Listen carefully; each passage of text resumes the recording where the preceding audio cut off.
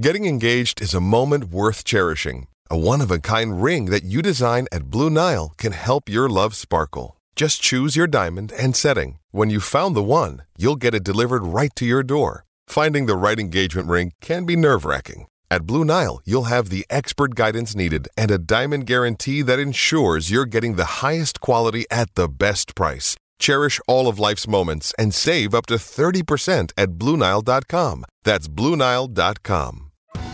Survivor 46 is here, and so is On Fire, the only official Survivor podcast, and we have a twist this season. The winner of Survivor 45, Dee Valladares, will be joining us every week. We're going behind the scenes of the biggest moments, the how and the why things happen, and the strategy and analysis you can only get from someone like me, a Survivor winner. Listen to On Fire, the official Survivor podcast, wherever you get your podcasts. This episode is brought to you by Hyperice, the leader in advanced warm-up and recovery technology. They have tons of innovative products, like Venom-heated wearables to help soothe sore back muscles, Normatec compression boots to speed up recovery and increase circulation, and Hypervolt massage guns to improve mobility. Loved by athletes like Naomi Osaka and Erling Haaland. Try them yourself. Get 10% off your order with the code MOVE at hyperice.com. You're listening to the DolphinsTalk.com podcast network.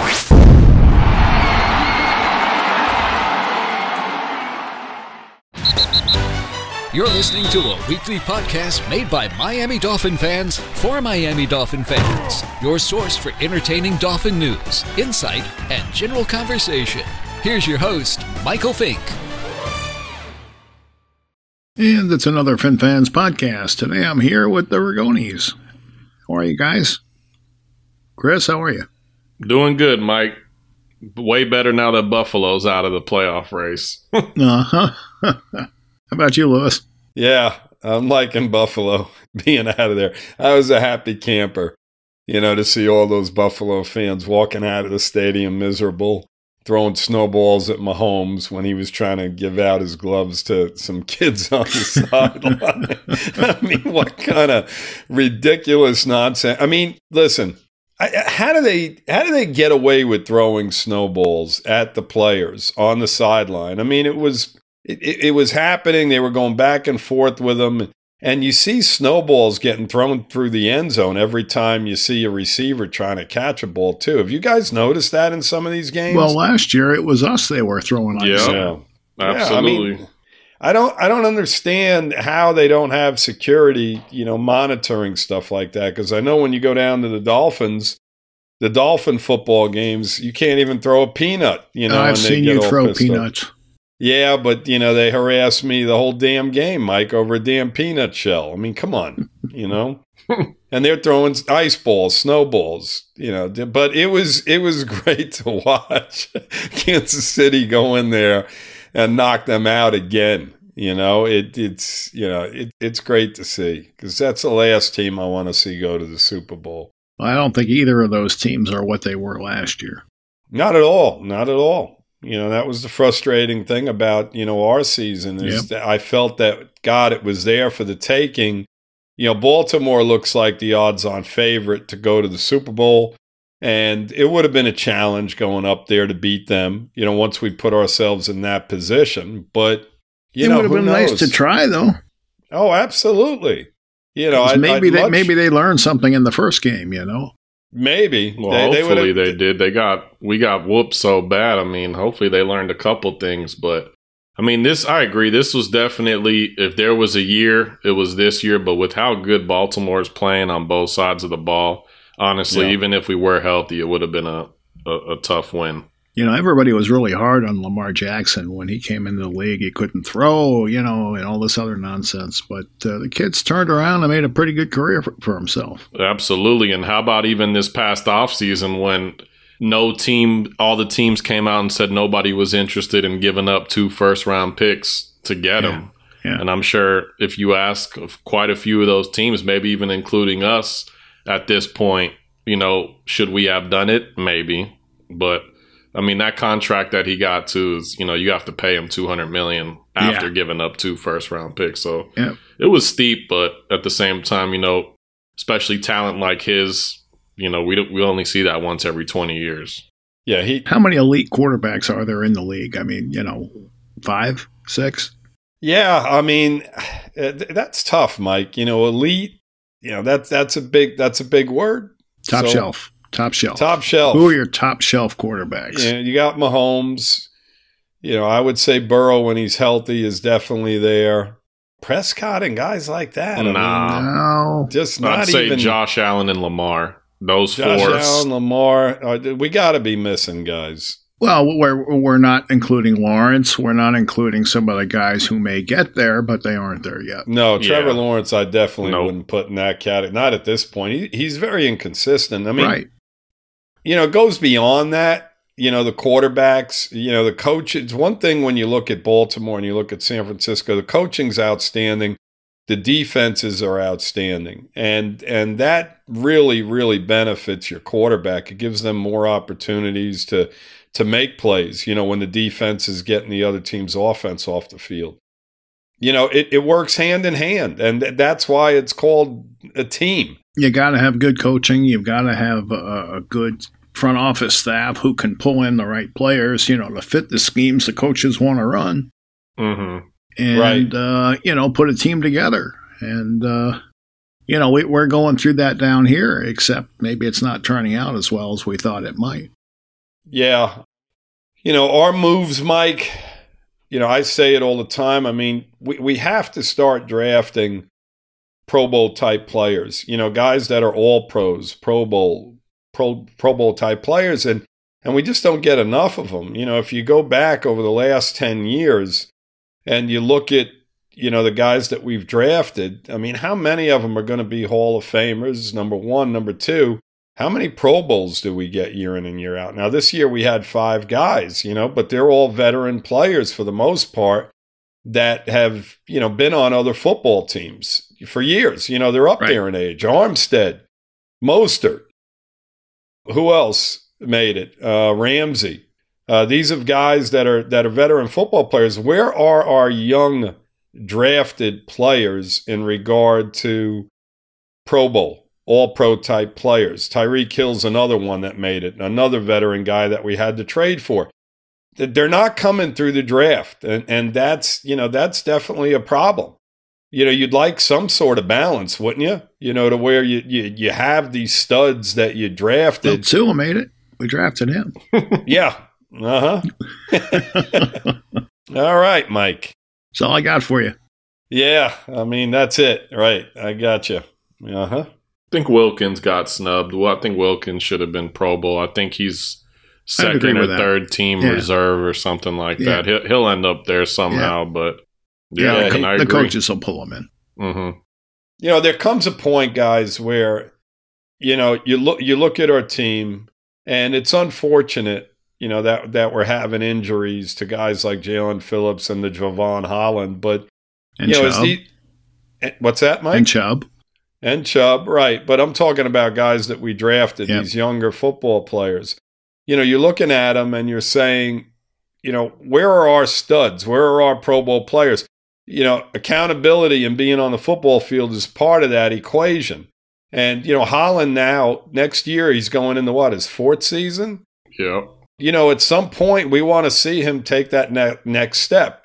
Even when he was on the field this year, guys, he had 1 interception, and that was on a Hail Mary, which was a phenomenal play. Don't get me wrong, against the Jets, but it's not the type of play that you're looking for. If you listen to people around the league, he is highly thought of. He is, and he grades out very, very well, but where are the big plays? I mean, X-Man, one thing about X-Man, and guys, we've seen it over the years, he's come up with a ton of big plays, pick sixes, big interceptions at key times, great interceptions in the end zone when the other team was ready to score. This is what you want out of Holland. And Jalen Phillips, same type of thing. When the game's on the line, you want to see a big strip sack, something to that effect. Lewis, we got the pleasure of watching Anderson and Scott, and we watched the Blues Brothers, right? Right. Yeah, always making big plays. Right. We had some great safety tandems that were ball hawks, and we just haven't, I mean, I guess maybe Jarvis Williams for a little while, but we just have not had a lot of that the past 20 years, No, and that's my point is that, these guys are really solid football players, and we're looking at them and we're like, man, they should be studs. When are we going to see them take that next step? And then before you know it, they're 4 or 5 seasons into their career, and it's still not there. And now they're up for another contract. So at some point, we got to get guys that come out of the draft and just excel right out of the gate, become Pro Bowl players and become All-Pro players and possible Hall of Famers somewhere down the line. It's been a long time since we've drafted somebody like that. That was a big ask, Lewis. Mike, I mean, you look around the teams, the other football teams in the NFL, I know. And there's guys scattered all through rosters that are going to be Hall of Fame players and are perennial Pro Bowl players. We do not necessarily have that out of our young talent. We just haven't had it up to this point. As good as Hunt is, same situation. I mean, you're hoping that he gets to that point to where he's just the best guard or one of the best guards in the league. I mean, I think he's close, but, he's another guy that got drafted in 2020. He's going to be in his 4th season next year. They're all getting up there.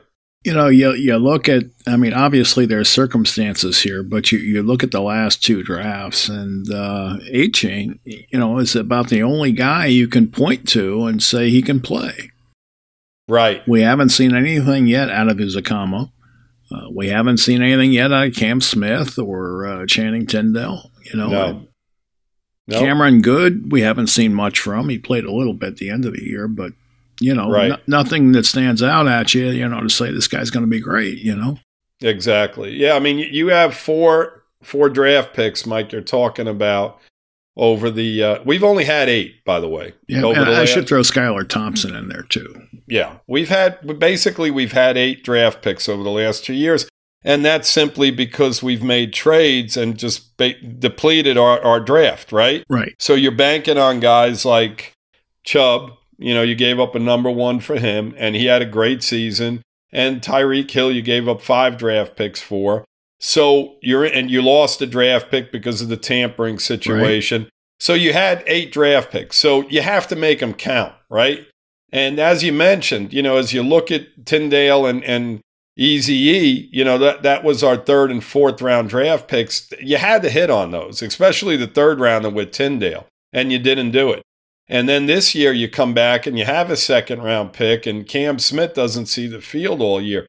It's a problem. It really is. I mean, this guy did not see the field with all the injuries, including X-Man at the end of the season. They were signing people off the street.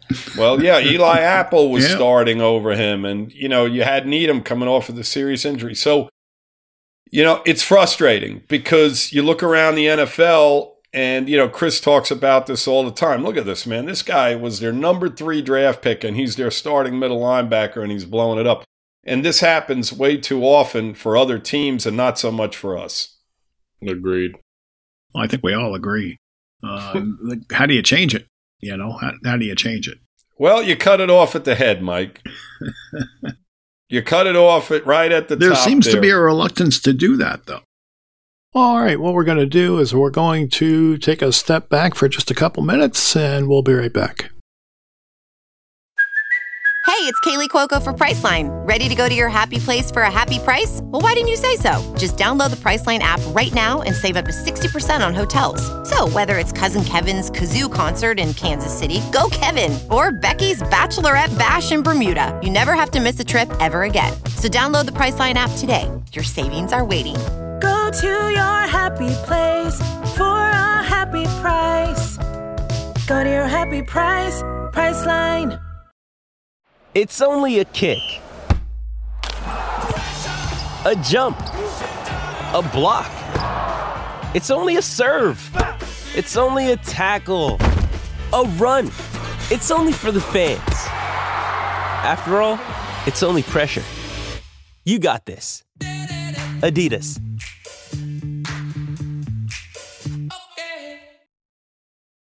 listen, I don't know what the situation is, Mike. I think that, Ross and Grier are, in bed together. And, I don't mean that in any other way other than, the expression.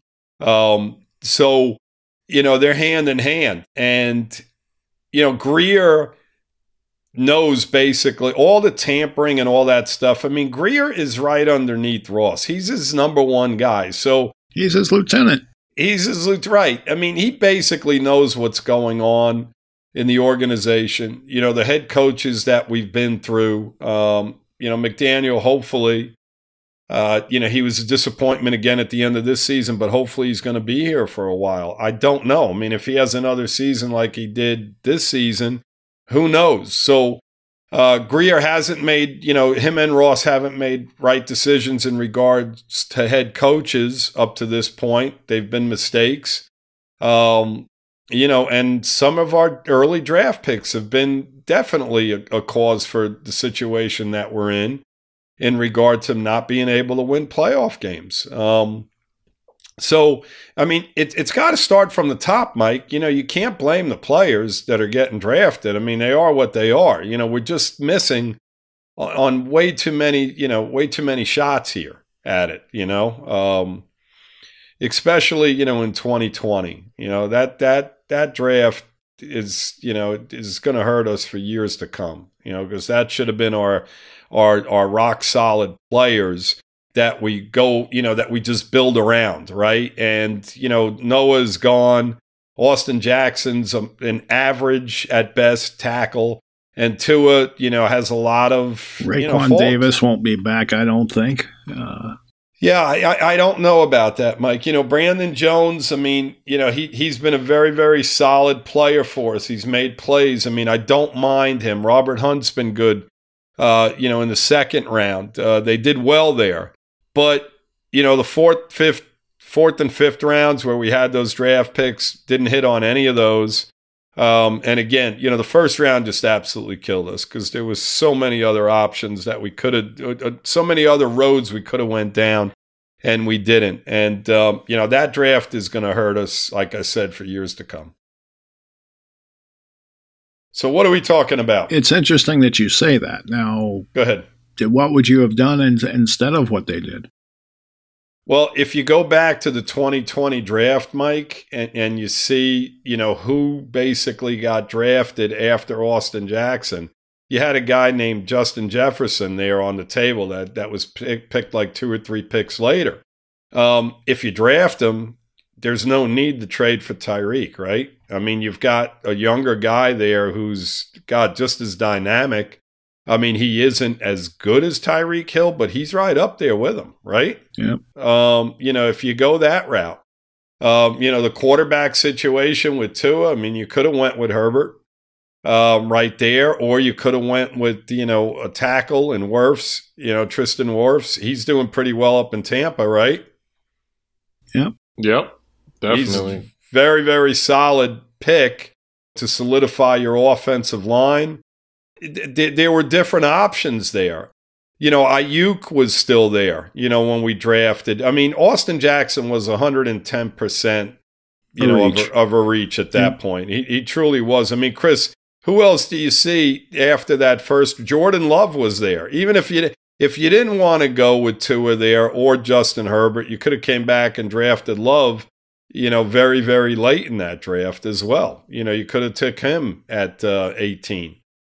And would we be any better with Jordan Love than we are with Tua, guys? I mean, what are your thoughts on that, My thoughts on Jordan Love is he was definitely got drafted into a good situation because they drafted him, but they still had Aaron Rodgers. Yeah, they drafted him. And Aaron Rodgers didn't like it, but, he got to sit behind Aaron Rodgers for 3 years and kind of develop.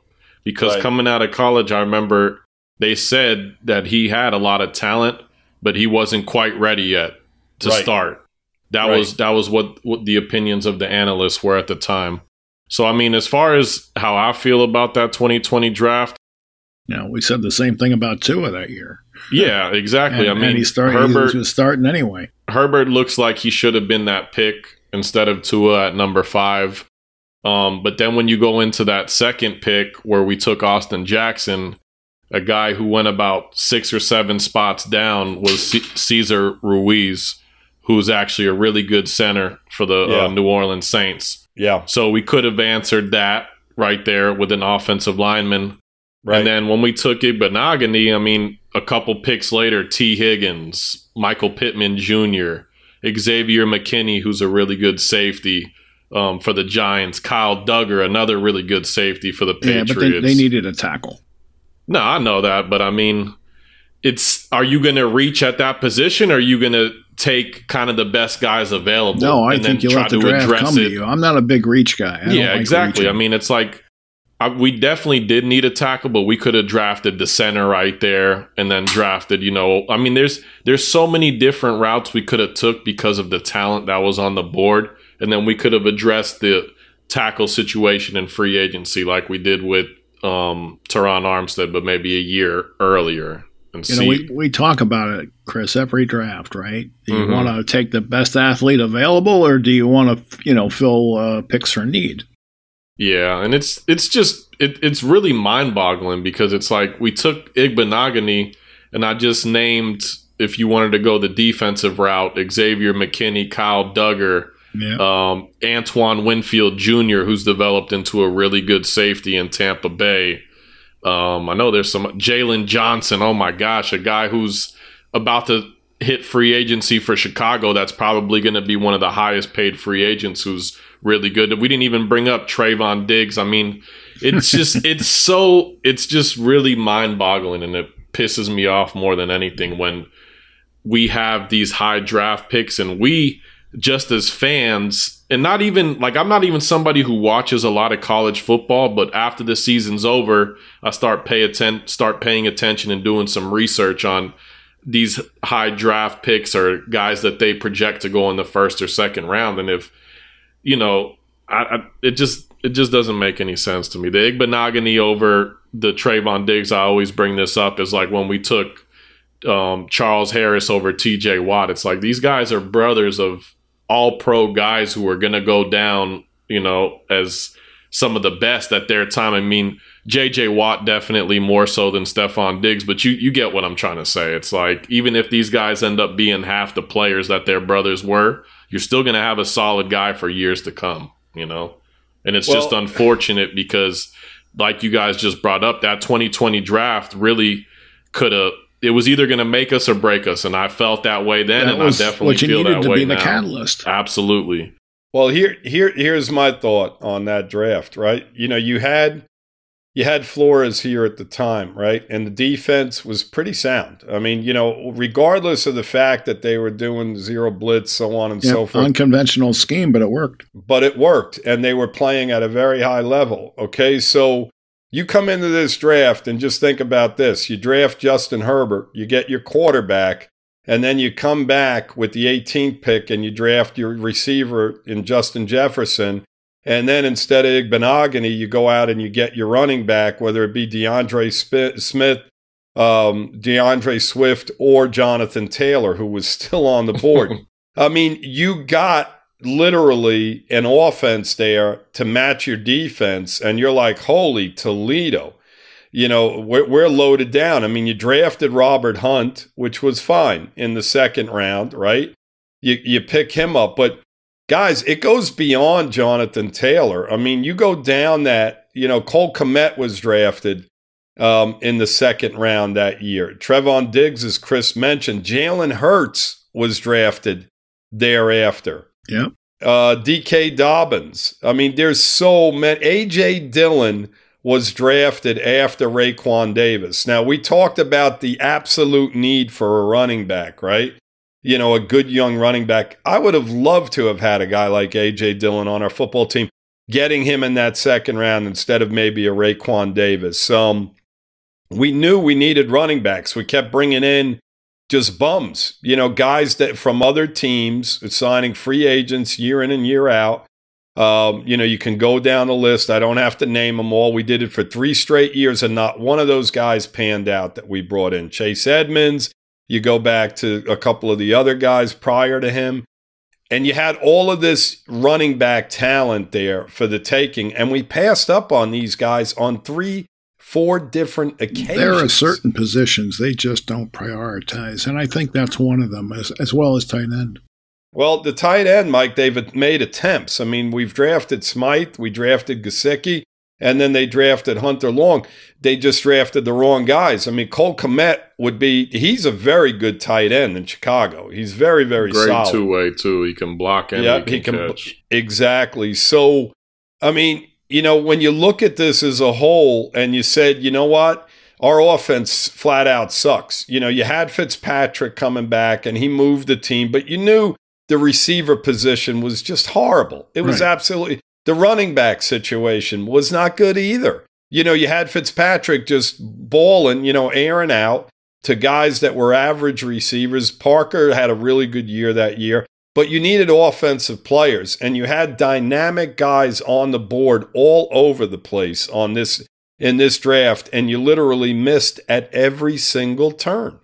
Every single turn you missed at them. So, that draft is definitely going to come back to haunt us. There's no question about it. I mean, when you look at the first round and the second round and the amount of talent that was there for the taking, I mean, wow. T. Higgins, like you mentioned, Chris, could you imagine him, on our football team instead of Igbenogany right now? I mean, forget it. Well, it's a domino effect because had you taken Higgins, then you don't need Waddle. Right? Yep, exactly. Who you came back and took, traded up to get in 21. Exactly. Absolutely. I mean, this trickles down, the same with drafting Justin Jefferson. You don't have to trade for Tyreek Hill. Right. I mean, you could have literally drafted Justin Jefferson and T. Higgins in this draft instead of the guys we drafted, which were Austin Jackson and Igbenogany. Now, could you imagine those two guys lining up on the outside for you? I mean, it wouldn't be a bad situation, would it? And it would have saved you a ton of draft picks. Absolutely. I mean, they needed to attack on the offensive side. They had some solid defensive players. They had just drafted, if I'm not mistaken, the year before, Christian Wilkins in the first round. And Van Ginkel was a solid fifth-round pick in 2019. And, so you had some solid players. The year before that, you drafted Jerome Baker, who was your starting middle linebacker. So you had some solid players on the defensive side, and they were actually playing, obviously X-Man was a Pro Bowler at that point. He was at the top of his game, so you had some really solid defensive players. That 18 draft wasn't bad. You had Fitzpatrick, you had Gesicki, you had Baker, you had Smythe, and Jason Sanders. The problem is we let Fitzpatrick, probably our best draft pick that we've had in so long, just walk. I mean, I get that his mom came out and was talking to the press and doing all this, that, and the third, but in my opinion, you can't let him walk. You can't. No, you cannot let him walk.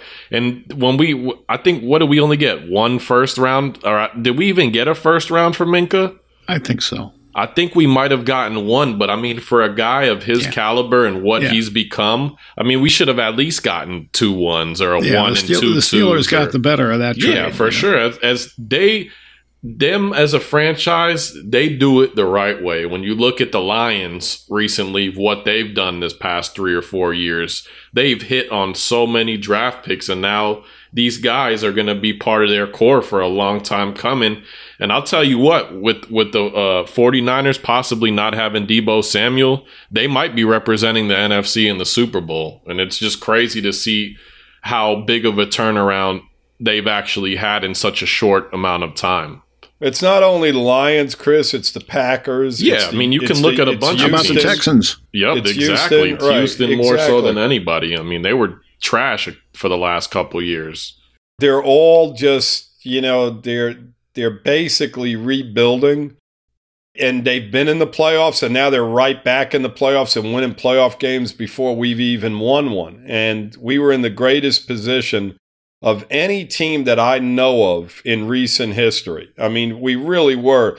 We had 2-3 years there where we were just going to have a ton of draft picks. through trades and whatnot. And look at the position we're still, in now. Even giving up the pick for tampering and all that, we still had 5 number 1 picks in those 2 years. Mm-hmm. Yes, right. Yep. Okay, so, that should have been, your nucleus. And then, you fill in with the 3rd round picks and the 4th round picks that you have left.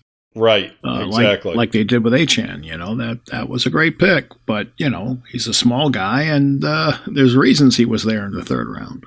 Right. Yeah, he is dynamic. There's no question about it. I mean, he's one of our best draft picks. But, the trading around and the this and that and all this other stuff, I mean, I don't know what's going to happen going forward. How many draft picks do we have this year? Do we have, our We're missing 2 mid-round picks. Aside from that, we have our full complement.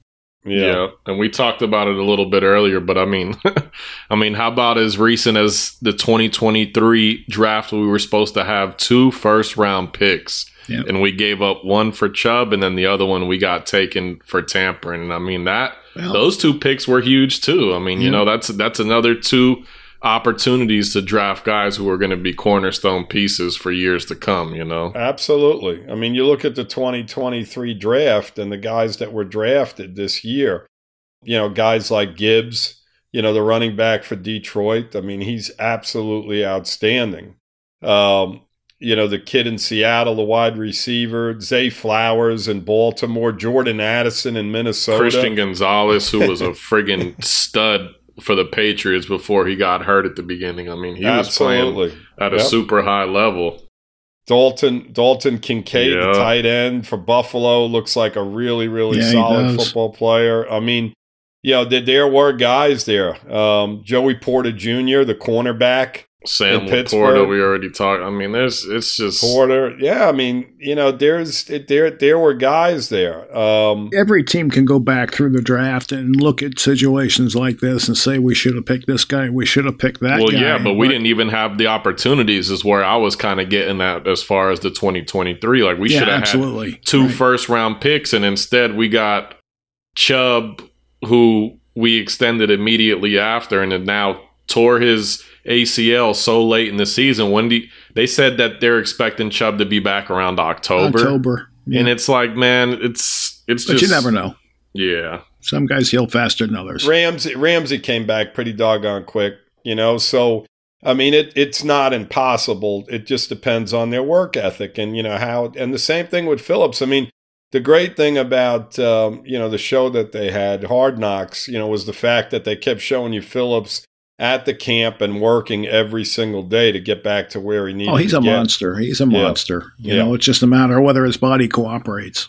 Exactly. Yep. We got to hope that that's the case. But this franchise as a whole, they're lacking the young talent, the Pro Bowl talent, as I've mentioned. And it's got to change. It's got to change. We got to get guys that are game changers, that are going to, in big games, make big plays. You look around the NFL and you look at these playoff games and you look at the guys that are stepping up and just blowing it up in the playoffs and doing a great job, whether it be on the defensive side or the offensive side. That's what we need. We need guys to step up and make plays when we're playing good football teams. All right, guys, we're going to break for a few moments and we'll be right back. With threats to our nation waiting around every corner, adaptability is more important than ever. When conditions change without notice, quick strategic thinking is crucial. And with obstacles consistently impending, determination is essential in overcoming them. It's this willingness, decisiveness, and resilience that sets Marines apart. With our fighting spirit, we don't just fight battles, we win them. Marines are the constant our nation counts on to fight the unknown. And through adaptable problem solving, we do just that. Learn more at marines.com. This episode is brought to you by Pepsi Wild Cherry. Pepsi Wild Cherry is bursting with delicious cherry flavor and a sweet, crisp taste that gives you more to go wild for. Getting wild may look different these days, but whether it's opting for a solo Friday binge watch or a big night out, everyone can indulge in their wild side with Pepsi Wild Cherry. Also available in Zero Sugar. So grab a Pepsi Wild Cherry and get wild. Look at the competitive teams that we played against this year, right? even the Dallas game. What did we really do in that game? I mean, Sanders is the guy that we had 5 field goals. We had 5 field goals. The defense had some key turnovers. Wilkins made a great play. Yep. Josh Allen made some horrible decisions. And granted, we did put pressure on him on those on those interceptions. But, we were somewhat fortunate. But where were the Tyreek Hills? Where were our Pro Bowl players in that game? That was the turning point there. That we gave up home field advantage in the playoffs. The Tennessee game, it's the same thing. Where was Tyreek Hill? Where was the offense in that football game? That was a funny game. It was a game, Mike, that should have been put away early, and we screwed around inside the red zone and didn't come away with touchdowns, and in the end, it bit us in the ass. But my point is that in these big games, where you have to win, they're absolute necessities in December. None of our guys were there. None of them. None of them stepped up. None of our number 1 draft picks. Just a lot of them weren't there. A lot of guys were hurt for one reason or another. And on offense, failed. You're playing with a makeshift offensive line. Yeah. Well, don't know how else to say it.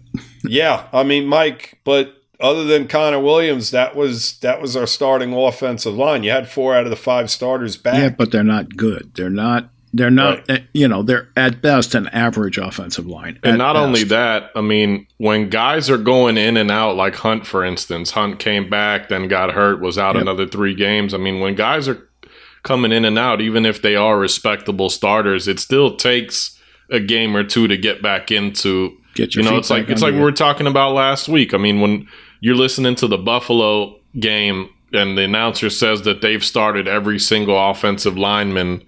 Yeah. It's been the same since week 1. Yeah, the same starting 5 since week 1. I mean, obviously that takes luck too, but I mean, that's what you're looking for. And even if you have 1 or 2 guys go down, then that's fine. But I mean, Armstead missed a handful of games. I mean, like I said, guys were shuffling in and out all year, and I think it really affected the offense. I mean, as far as us being able to run the ball and pass the ball. Well, are we a physical team or a finesse team? Well, guys, listen, this goes, and, this will go full circle over and over again, okay? You have Eichenberg, right? He's a number 2 draft pick. So regardless of whether he's playing guard or center or tackle, whenever you've put him in, he hasn't played well at all at any of those positions. Now, I give him all the credit in the world for playing the center position and stepping in. And that's what their game plan was. I mean, we kept saying all through the preseason, who's our backup center if Connor Williams goes down? I remember Chris mentioning it over and over and over again. Who is our backup center if this guy goes down? It's Eichenberg. Well, he's a number 2 draft pick, okay? So look at him. And then go back and you look at your Solomon Kinleys of the world and the Michael Dieter, who is another 3rd-round draft pick who's starting elsewhere right now, right? He's a starting offensive lineman somewhere, but here he failed. Isaiah Prince is another one. We drafted these linemen, and it all goes full circle. We have veteran guys that we bring in as free agents. They get hurt, and the guys that we've drafted over the last 3, 4, 5 years are not coming in and being good football players for a football team, grading out well and getting the job done. And this happens on a consistent basis. You can look at every single position on this football field. Jerome Baker going down. Tyndale not able to fill the need. Cam Smith with X-Man going down. Not able to fill the need. And this happens way, way too often with this football team. And these drafts in the middle rounds, these guys have to be players that are going to be able to step in and make plays for you and make you a successful football team instead of guys that are riding the bench. Michael Lewis is playing for the Houston Texans, and his PFF grade was 57-1. Yeah, right. He came in to play center after their center went down. Right, so I'm similar pretty sure situation as Eichenberg. Yep. I got one more for you guys, and then I'm not doing this anymore. So we took Eric Uzukama 3 picks later. The Green Bay Packers selected Romeo Doubs. Yeah. Who's been a pretty solid receiver. So it's just, I know we can do this all day, but when it's happening as frequently as it is, then it becomes a problem. Lewis, give us some history. How long has Grier been with the Dolphins, and what has been his roles? Well, he's been the GM since 2016. Okay, prior to that, he was the general manager from 2016 2007 to 2015. He was the director of college scouting. So those 8 years, he was the director of college scouting. So that's a pretty critical position as far as making out the draft board and doing those type of things. Absolutely. I mean, you go back to some of those drafts, back to 2007, Mike, and it's ugly. Yeah. Wasn't Deion Jones, or what was that guy's name? The guy we traded up to, Deion Jordan. Wasn't he the head of scouting the year we took him? Yeah. What year was that? That was 2013. Yeah. Absolutely. I mean, we traded to move up and get him, I believe. Then they took Jamar Taylor in the second round. It was no better then than it is now. Dallas Thomas at tackle in the third round. Another third-round pick, Will Davis, defensive back. These guys just didn't last. Jelani Jenkins in the fourth round and Deion Sims in the fourth round actually lasted with the team a little bit longer than the guys drafted in front of them. Go back to 2012, you had Tannehill, Jonathan Martin, we all know his story, Olivia Vernon, who was a pretty solid football player. But then you had a guy named Michael Ignu, who absolutely failed at tight end. Lamar Miller, who was a pretty solid running back for a fourth-round pick. Yeah. And then Rashad Matthews in the seventh round, who actually went on to have a really good career. Man, oh man. I mean, my God, you look at 2014 and you drafted Jawan James, right? With your number one pick. Yeah.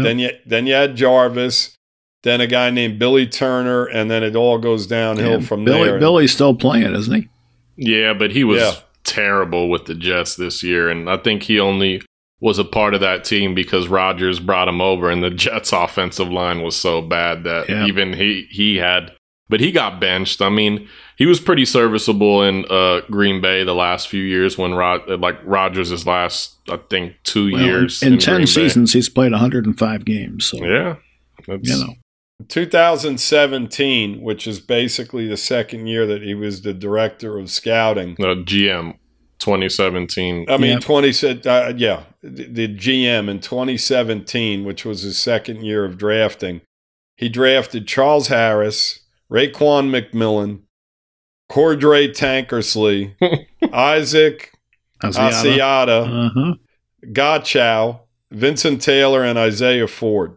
That was it. Now, Isaiah Ford made some plays for us here and there, but my God, that's an absolutely pathetic draft as a whole. I mean, just really, really bad. First, second, third round, fourth, and fifth round picks, absolutely horrible. There wasn't really one guy worth a damn out of that group. Raekwon McMillan played a little bit for us, but then, we let him go as a number two. I mean, it got 2017. That guy should still be playing for us, right? Mm-hmm. You would have hoped. That was not a very good draft by no means. So, when you look at us as a whole and you see, the issues in regard to depth and the fact that, guys got pulled out of their living rooms where they were sitting in their underwear and were playing, a playoff game in Kansas City against Mahomes and the Chiefs. It says a lot about your draft picks and where they are and what you think of them. Guys like Tyndale and Cam Smith had every opportunity to get in the games this year with all the injuries that we had, the players that play in front of them, and they did not see the field at all. They made no impact whatsoever. So, it's a frustration. Chris, you mentioned Eric Eazy, right? Same situation. We still don't even know what happened with him this year. We have no idea what happened. I mean, I know it was something that happened outside of the facilities. So, but I mean, it's, I don't know. I mean. Yeah. I mean. Listen, these are young guys and shit's going to happen with some of them, but Bottom line is, when you go back through this GM's career and you look at how we've done as a franchise while he has essentially been in charge, you really have to question, why is he still there? Right. Absolutely. And, I get, he made some nice trades, but, there's a cost to those trades. Number one, you're paying high salaries right away, whether you renegotiate the contract or not. And secondly, you're giving up, resources, your draft picks. Exactly. And future, salary cap hits. I mean, this roster was built to win this season or last season.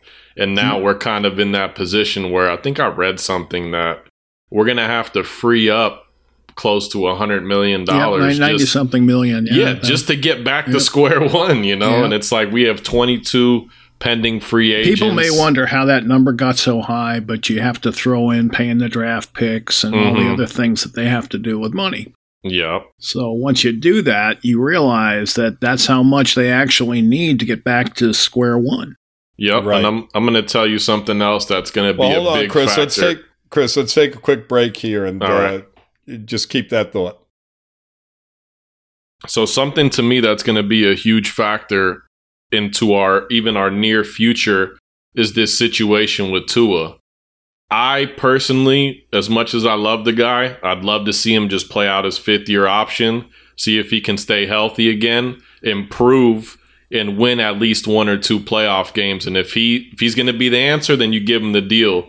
But what I don't want is for them to extend him to a 3-year extension, and then we're somewhat stuck with him for the next 2 years. And I mean, we saw the situation in New York this past offseason, I think, really messed up the whole quarterback market, because when they gave Daniel Jones all that money, now Tua's going to look at Chris Grier like, they gave him this. You guys aren't going to give me at least this. You know what I'm saying? Like, it's just so. And if we end up giving Tua that big extension, it might help us in regards to this season. But within the next 2 seasons, when his cap jumps up to about $40 million a year, which is around what average quarterbacks are getting now, it's going to be even harder. So, I mean, I really hope they think long and hard about extending Tua and what they see in the future, because what I would like to see personally is, like I said, you let Tua play out that 5th year, and if next season goes the way this season did in the season prior, I think we may see Grier, Tua, and McDaniel all gone, and they just completely clean house. So, I mean, it's just going to be really interesting to see. Well, that's what's going to happen, Chris. I mean, Tua's going to be back. McDaniel's going to be back, and Grier's going to be there. They're going to give this thing one more shot. But as you look at the roster and you see how many players are going to have to be replaced, I mean, there's a lot of veteran guys on this team. I mean, you go down the list, you got Eli Apple, Armstead, Jake Bailey, Braxton Berrios, Justin Bethel, Robbie Chosen, and Chase Claypool. I mean, these are the guys that we're picking up over the course of the year, because we don't have one decent young receiver that we can basically look at and say, hey, you know what? This guy can come in. We drafted him in the 3rd or 4th round. He made plays. I mean, you go on and on down this list, and there's guys that have been in the league now 4, 5, 6 years. And, I mean, they all cost money. I mean, they're veterans, right? I mean, how many of these guys can you really afford to keep, and who are you replacing them with is the question. There's a lot of starters that are pending free agents this year, and that's kind of the scary thing, too. I didn't even get into that. Let me just give you a quick thought, okay? Go ahead. You've got Agba and Chubb you got Phillips and Chubb who are both hurt. And then you've got Agba who you've got to re-sign if you're going to keep him, right? And they can't afford to do that. No. Well, we would have to restructure because he's under contract. But I read actually today, $17.7 million cap charge. Yep, and if we were to release him, we'd free up $13.5 million. So I think he's as sure as gone. Even though we don't really. That's my point. Yeah, exactly. We don't have a backup for him yet, but I don't think that he's back with us unless he takes a major pay cut. Now, whether or not he's a fit in Fangio's defense is a whole nother conversation, but they could bring Justin Houston back, guys. Yeah, they could. And Bruce Irvin. Yeah. The 36-year-old, and Deshaun Hand, who actually was a solid role player. He's a free agent this year too. So it's like, man, you guys, we already said it, but there's so many guys that we have to replace that it's just. I mean, guys, even if we wanted to just re-sign half of the guys that are free agents for us this year, that's going to be pretty much it. Like, I don't even. How do you fiscally give Christian Wilkins a $100 million contract? How do you do that? You have to do it like the Shohei Ohtani contract, where we what is it that we defer it until 2030 and then we'll give them $10 million a year. I don't know if you guys, just real quick, in that Kansas City game, you had Bruce Irvin, 36 years old, Justin Houston, 35 years old, and Melvin Ingram, 34 years old. Wonder why we lost. And people were complaining about the defense. Yeah. I mean, my goodness. I mean, how can you complain about the defense? They did as much as they possibly could. But, yeah, I mean, Mike, they're going to have to – who are they franchising, guys? That's the thing. I mean, it's got to be Wilkins. Well, if you're going to franchise anybody, it's going to be Wilkins, right? It's got to be Wilkins. So Wilkins, or possibly Hunt if you decide you're letting Wilkins go. I think you can sign Hunt for a lot less money and get him under contract, multiple year contract as compared to what you have to do with Wilkins. I mean, you have to bring him back for one more season. And if you feel that the season's not going to go well, Mike, you know what? Trade deadline. Maybe he's a casualty at the trade deadline, and we pull something like Denver did with us with Chubb, to where we get a first rounder back for him. You don't know. You got to see where the season is at that point next year. But I think Wilkins is almost guaranteed to be here next year, and I'm almost certain that Hunt will be. But past those two guys, Van Ginkel, you almost got to have back because of the situation I explained a few minutes ago. Absolutely. But, and I totally understand that, Mike, but I don't know if there's a guarantee in that happening. I just don't know. I mean, I definitely feel the same way you do, but I think that they're going to look at Wilkins and Hunt as key guys across the offensive and defensive lines. And you got Sealer, who's already making a nice chunk of change at the other tackle position. And they've also got to make a decision on Connor Williams, right? So, I mean, man, it's really going to be interesting to see how they tackle this, like Chris said, because there's just so many guys and so many decisions to make, and there's only so much money to do it with. You're going to lose Howard. Who's going to replace him? Cam Smith? Well, Kahoo is going to have to be the guy. It's going to have to be Kahoo. Cam Smith, I mean, we haven't seen anything out of him, Mike, to say that, Yeah, I understand that. That was kind of my point. You could possibly restructure X-Man's contract again if he wants to stay here. He's having trouble staying healthy. Yeah. I don't. And he said it on his on the last press conference they did with him. They asked if he nothing about a discount. Yeah, they said they asked him if he'd be willing to take a pay cut, and then he looked at the reporter and asked him, "Would you be willing to take a pay cut if your boss came to you?" And so it's. Yeah, but, I mean, he's 30 years old, right? Yeah, I think he's as sure as gone too. Yeah, I think he's a casualty, and they're just going to have to make do with what they have, Mike. Maybe they bring in, somebody, but I almost think that he's how are you going to stop Mahomes and Josh Allen without cornerbacks? Mike, you have to. At some point, okay. So you go into this draft understanding where you are as a football team, right? Yep. If you franchise Wilkins, you're okay across the defensive line because you do have Chubb and you do have Phillips coming back at some point, and you got Sealer on the contract, so you're kind of solid there, right? If you do in fact, it's hard to say they're solid when you got two guys coming off serious injuries. Yeah, and they both potentially are going to miss the first half of the season. Yes, exactly, right, but. So even more importantly, you have to franchise him. You have to have Wilkins on your football team. You can't have three holes, across that defensive line right out of the gate. So you know who you're going to keep and who you're not going to keep, right? If you don't keep X-Man, you have to go out and you have to draft a cornerback. If Cam Smith's not the answer, you have to go out and get a high draft pick that can play the cornerback position. That would be a major mistake, well, in my opinion. Again, across the offensive line, the same thing.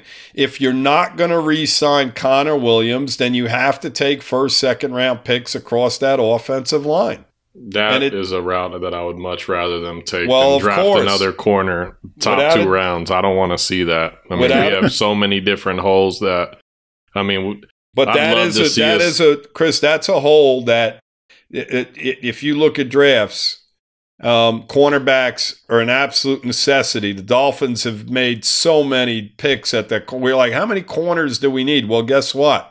In today's NFL, when you have 3-4 receiver sets, you have to have 2 solid corners. So I wouldn't. Yep.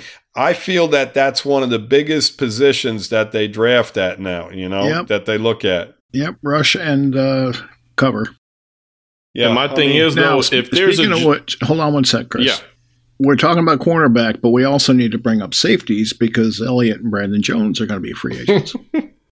You're right. You're absolutely right. I mean, I'd even rather see us draft a safety. I mean, my thing is if there's a Joey Porter Jr. that slides to the second round, or there's a guy like that, then go ahead and get him. But you know what I'm tired of as far as how we draft? I'm tired of us taking the 4th best tackle on the board in the first round like we did with Austin Jackson. Like, just because it's a need, I don't necessarily think that you have to take you don't have to take him there if you're taking the 4th or 5th best guy in the draft. It's like, take the best guy available at a position that you need.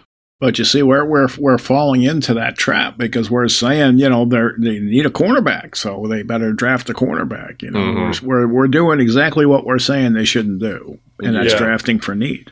Mm-hmm. Yeah, you can only do so much, right, with the amount of draft picks that you're going to have. I mean, you look around this roster. I mean, is Jeff Wilson and Cedric Wilson part of this football team next year, right? Either one of them. Is Mike White part of this football team next year? Is he a necessity? I mean, what'd we sign him to? What kind of contract? I think it was a 1 year, or maybe no. I think it was a 2-year deal. Yeah, I think we can get out. Yeah, they can if they want to. I don't know how they feel about him. I don't think he's a huge upgrade over Skylar Thompson. I don't think so either. And that was my thought process, is the fact that is he a necessity on this football team? I mean, you look up and down this roster, and they're going to have to cut corners in so many different ways to have any kind of money to do anything. And a lot of these guys are going to be casualties. A lot of these guys that I'm mentioning. Is Mostert on the contract next year? Yes. I believe he's a free agent in 2025. Okay. So is Jeff Wilson on the contract next year? Yes, he is also a free agent in 2025 from what And Cedric Wilson the same? No, Cedric Wilson is a free agent this year, I'm pretty sure. He's done. Or it says void.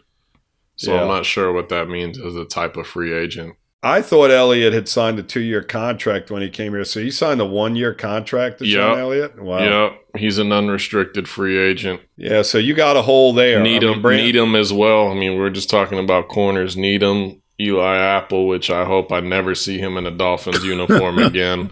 Elijah Campbell, who is, he's a solid role player. He's a restricted free agent. So I'm not sure. What's the difference between that, Mike, the unrestricted and the restricted free agent?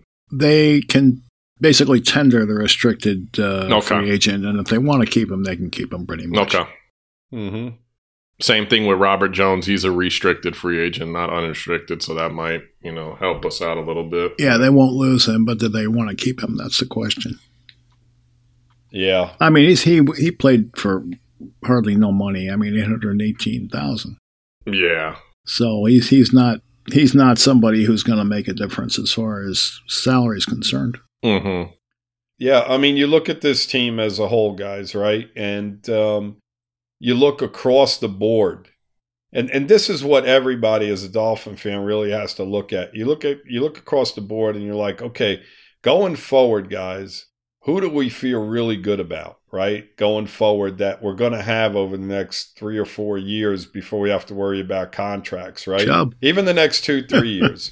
You got A-Chain. You got A-Chain, right? Yep. You know, but I'm talking about as far as young guys go. I mean, this is a veteran roster.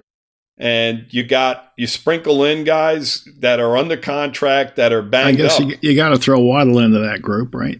Yeah. You have to. Well, Waddle's 2025. So next offseason, we're going to be in this same exact position with Waddle, with Jalen Phillips, with Javon Holland. We're going to have to make a decision on Eichenberg. I'm looking at next year's already, and it's just like, Jesus.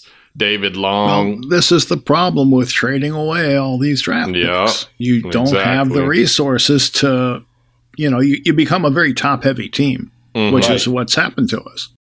Yep. And the problem becomes when you do that, Mike, is that the guys that you do hit on in the draft, when they need to get paid, all of a sudden you're like, damn, we got all this money out. Because you're pushing these guys forward, you're pushing the salaries forward. How are we going to pay these guys that deserve to get paid and that we want to keep as Miami Dolphins? I mean, Wilkins and Hunt, to me, are guys that on both sides of the line of scrimmage have to be here going forward. They have to be. There is some good news here, Lewis, though. And the good news is Jake Bailey's a free agent. I was just about to say that. We need a damn punter.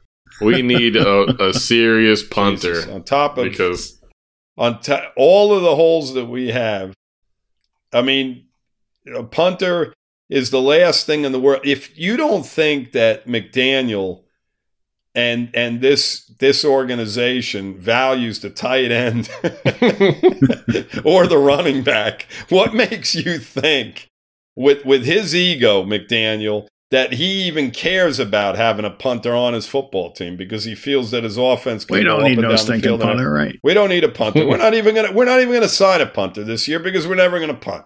We're just gonna go every fourth down. So yeah, a punter is like, they can get somebody off the scrap heap and not pay him damn anything. As far as I'm concerned, with the job that guy. Your boy Craycraft's a free agent. Yeah, Craycraft, I mean, but how much money is he making? Barrios is a free agent as well? Yes, sir. He only signed a 1-year contract to come in. See, he's from Miami. Claypool's a free agent to fill out the receivers. Claypool chose, and none of those guys will be back. Cedric Wilson, This is the problem, guys. You look at our receiving core, and you're like... You got 2 guys. Holy cow, what are we going to do? Yeah. We have to go out and get a few players just to field, 3-4 receiver sets because everybody's gone. Everybody. I mean, everybody other than your 2 top guys are free agents, right? Yeah. Yeah. Every one of them. Essentially, yeah. Yeah. I mean, so, you're in that position. That's how they want to roll. That's I mean, I'm assuming this Julian Hill is going to be the backup to Smite, so they're probably not going to even think about a tight end. I agree with you. They're not even going to consider that situation. Yep. So, your offensive line, you got a lot of guys. Tyler Kroft is a free agent, so they'll have to pull somebody else in, but, Yeah, Tyler Kroft, I mean, he wasn't really a big... Yeah, what's interesting about this, guys, is that, our offensive line situation, it's like one extreme or the other, right? You got Kendall Lamb, who's 31 years old. I mean, he's 31. He ain't coming back. Yeah, he ain't coming back. I don't see him coming back. He already said that he's not playing on the minimum next year, so. Yep. Right. And he's going to wind up going somewhere because he's done a decent job and getting a nice contract. He may get a starting job. Yeah, exactly. Because offensive lines, I mean, Armstead's 32 years old. Okay, so you've got guys that are up there in age across that offensive line, but then, you have guys like what's his name, the Robert Hunt, who's 27 now, and then you've got Austin Jackson, who's still, believe it or not, only 24 years old. Can you believe that? He was 21 when he was drafted. Yeah, 24 years old. So there's still the possibility that he can turn his career around a little bit. And Robert Jones is another guy who's only 24 years old. I mean, we think of him as, God, hasn't he been around forever? He's only 24 years old, Robert Jones. So he's a guy that Is he a free agent as well, or is he still? He is. Yeah. They're going to have to re-sign a few of these guys, or else they're not going to have a team to field. But right. They're not going to have a team to field. And therein lies the problem, gentlemen. They have to field a team. Yep. They have to field a team. And it's going to be really interesting to see how they go about doing that because, like we said, they're $90 million behind before they start. They're going to have to restructure, Mike, a lot of these contracts. They're going to have to, and hopefully these guys are willing to do it. Don't you kind of feel like you're bailing water out of the Titanic? Well, Mike, what are the options? In all honesty, I mean, what are the options? There's not an awful lot. I think the obvious option is you clean house, but that's just me. That's what that was my initial. After, I definitely was in my emotions a little bit after we lost the playoff game. And I think you're putting off the inevitable. But do you guys honestly, seriously, honestly feel that's what they're going to do? They're going to clean house? Absolutely not. No. Greer's going to try to save his blood. Sure. Absolutely. The positive is that he is good at doing these restructures and all this other stuff. So, we just got to see how it plays out. Let's be real here a second, okay? The only reason he's good at that is because he's giving away money. That's it. That's what I say all the time.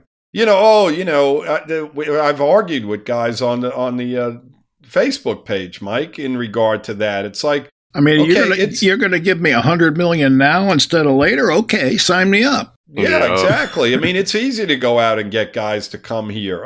There's no state tax, right? Right. You come to Florida. There's benefits to playing for the Miami Dolphins financially. Okay, so.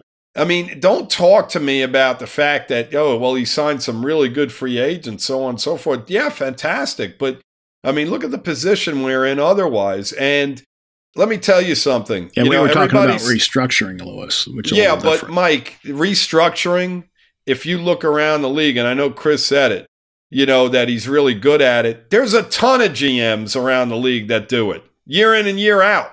They restructure contracts over and over and over again. Yeah. And that's why they're successful year in and year out. We haven't won a playoff game in 23 years. So he can, whatever he does good, it's minimal at best. He's done a horrible job. He's done it for years. He definitely has to be accountable for the situation. It's funny you mention that because Dave Hyde wrote an article and basically he put it like this, okay? He says, what counts as accountability except for Dolphins GM Chris Grier?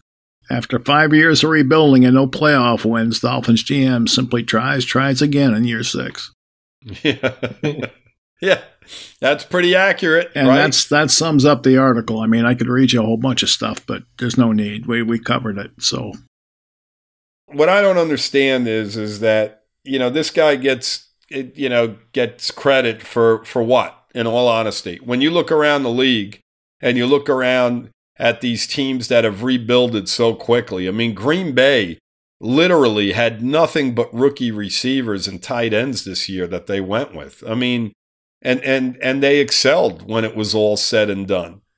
And I like your cleaning house situation, Mike, but do we have faith in guys that he's going to bring in through the draft? No. He's going out with them. Yeah, exactly. If we were to do that, we have to completely just. Oh, so you meant the whole kip and caboodle, not so much the players. House. They can talk if they want to keep McDaniel or not, but I think there's enough reasons to lean against that as there is to lean for that. Especially with how many good head coaching candidates there are this year.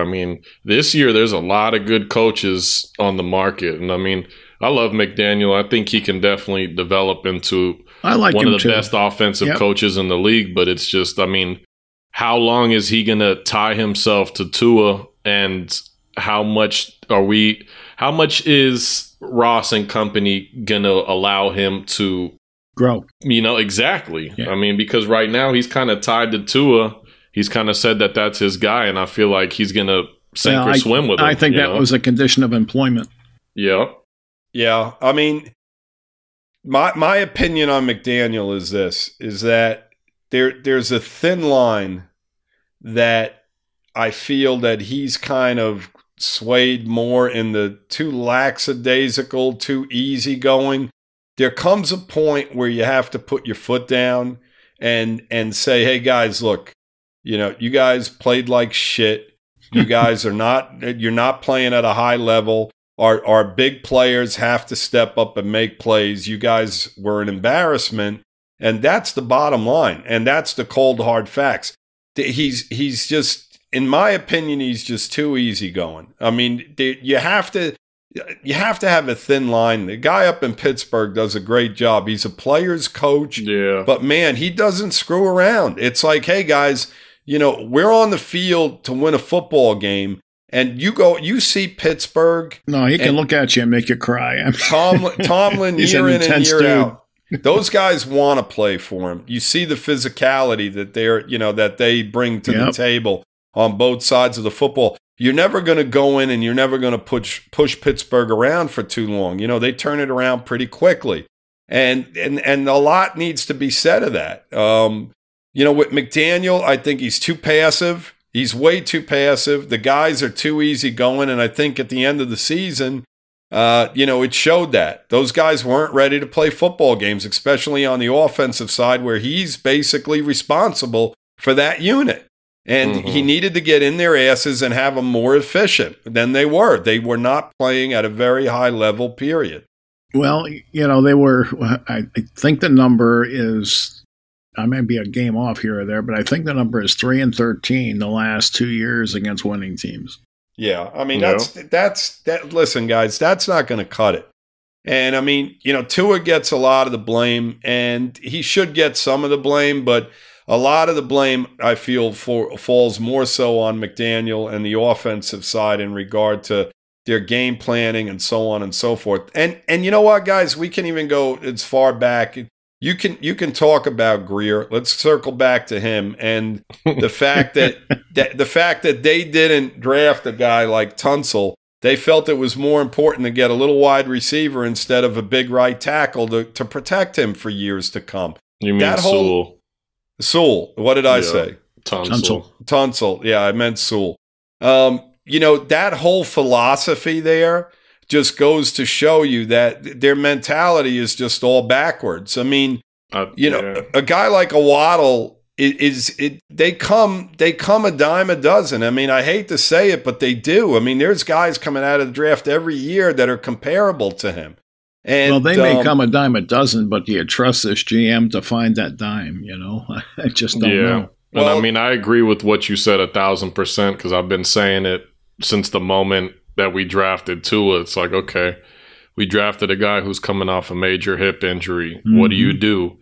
You beef up that offensive line. You get a really good running back to take some of that pressure off, and you're not putting him in a position off the rip where he has to put on the cape and be Superman. And, that I have never seen a team fail as much as we did at surrounding a top 5 pick within his first couple years. Yep. I mean, once we got Waddle, it was cool. He had his safety route. I mean, Waddle was running a bunch of 10-yard routes, set the season record for catches for a rookie.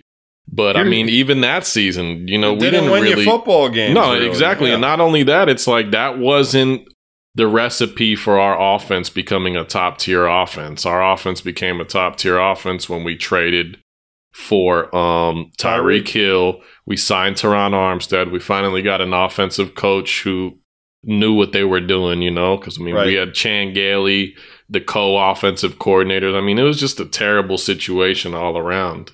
And a lot of that falls on Grier. Chan Gailey is a long story. You can't sum that up and just saying he was bad, because there were reasons why he was bad. Yeah, and it's not even that he was bad, because he's, one of the greats as far as what I've read and what I've heard. His hands were tied here. Yeah, and he just wasn't the guy that I would bring in to, help mold a young quarterback, I would have preferred a guy like McDaniel off the rip that is kind of evolving with the game and kind of knows what it takes to move the football in today's game, When you look at the decisions, yeah, absolutely, Chris.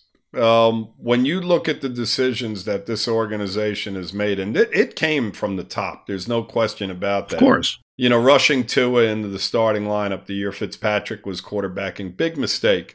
It set Tua back a bit as far as I'm concerned. He wasn't ready. Coming off of that injury, he never should have been put out Mike, mentally, he wasn't. Yeah, he mentally or physically. He didn't even know the playbook. Yep. So it's not only the physical aspect of it, it's the mental aspect of him being thrown into that situation.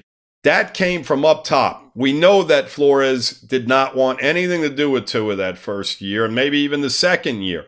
So that you look at the top of this organization, and that's where it starts. You got to cut it off at the head, and that's the biggest problem right there. You have to get somebody in there that puts a scouting team in that says, man, you know what? You got this guy, you got that guy. You look around the NFL, and there's guys that are getting drafted in later rounds that are just becoming Pro Bowl players. We can't even hit on our first rounders, So it's a definite problem.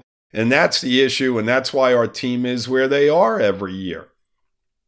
All right, guys. I think we have covered it. Yep. We did? I think so. I've got another hour in me, Mike. I'm sure you do. All right. I have no doubt about it. So, all right. We can talk about Grier till the cows come home, but the bottom line is, it's not just Grier. There's other problems in this organization, starting with the owner, Yeah. So, anyway, it is what it is. Hopefully they step in something and get it back in line. But I don't see how. I just don't see how with the amount of money that they have to lay out. I just don't see it happening. Yeah, the fact, Mike, that we've spent an hour talking about the negative aspects of the team and had a hard time finding a lot of positives says a lot, and it's the reality of it. I mean, you can look at, people can sit there and they can look at this team and say, well, damn, I mean, we had a nice solid record this year, and, we were competitive all season, and we were the number one offense. You have to understand something, and Chris knows this as well as anybody. There's a lot of young people out there that have not seen a winning Dolphins team.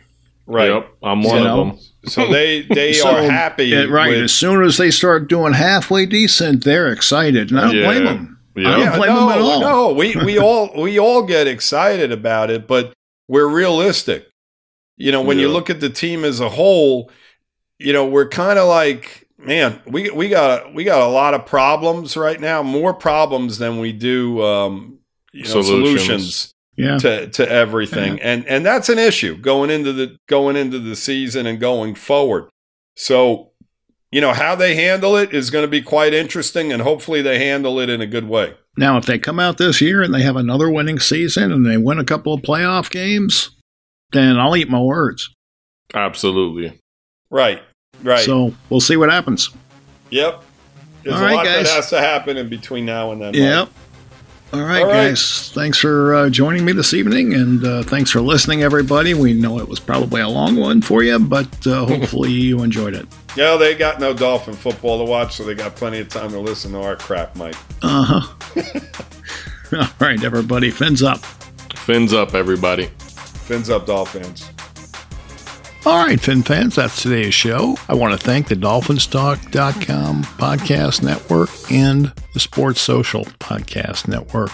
Check out these sites, guys. They've got articles and podcasts, which I think you'll enjoy. All right, until next week, be well and take care.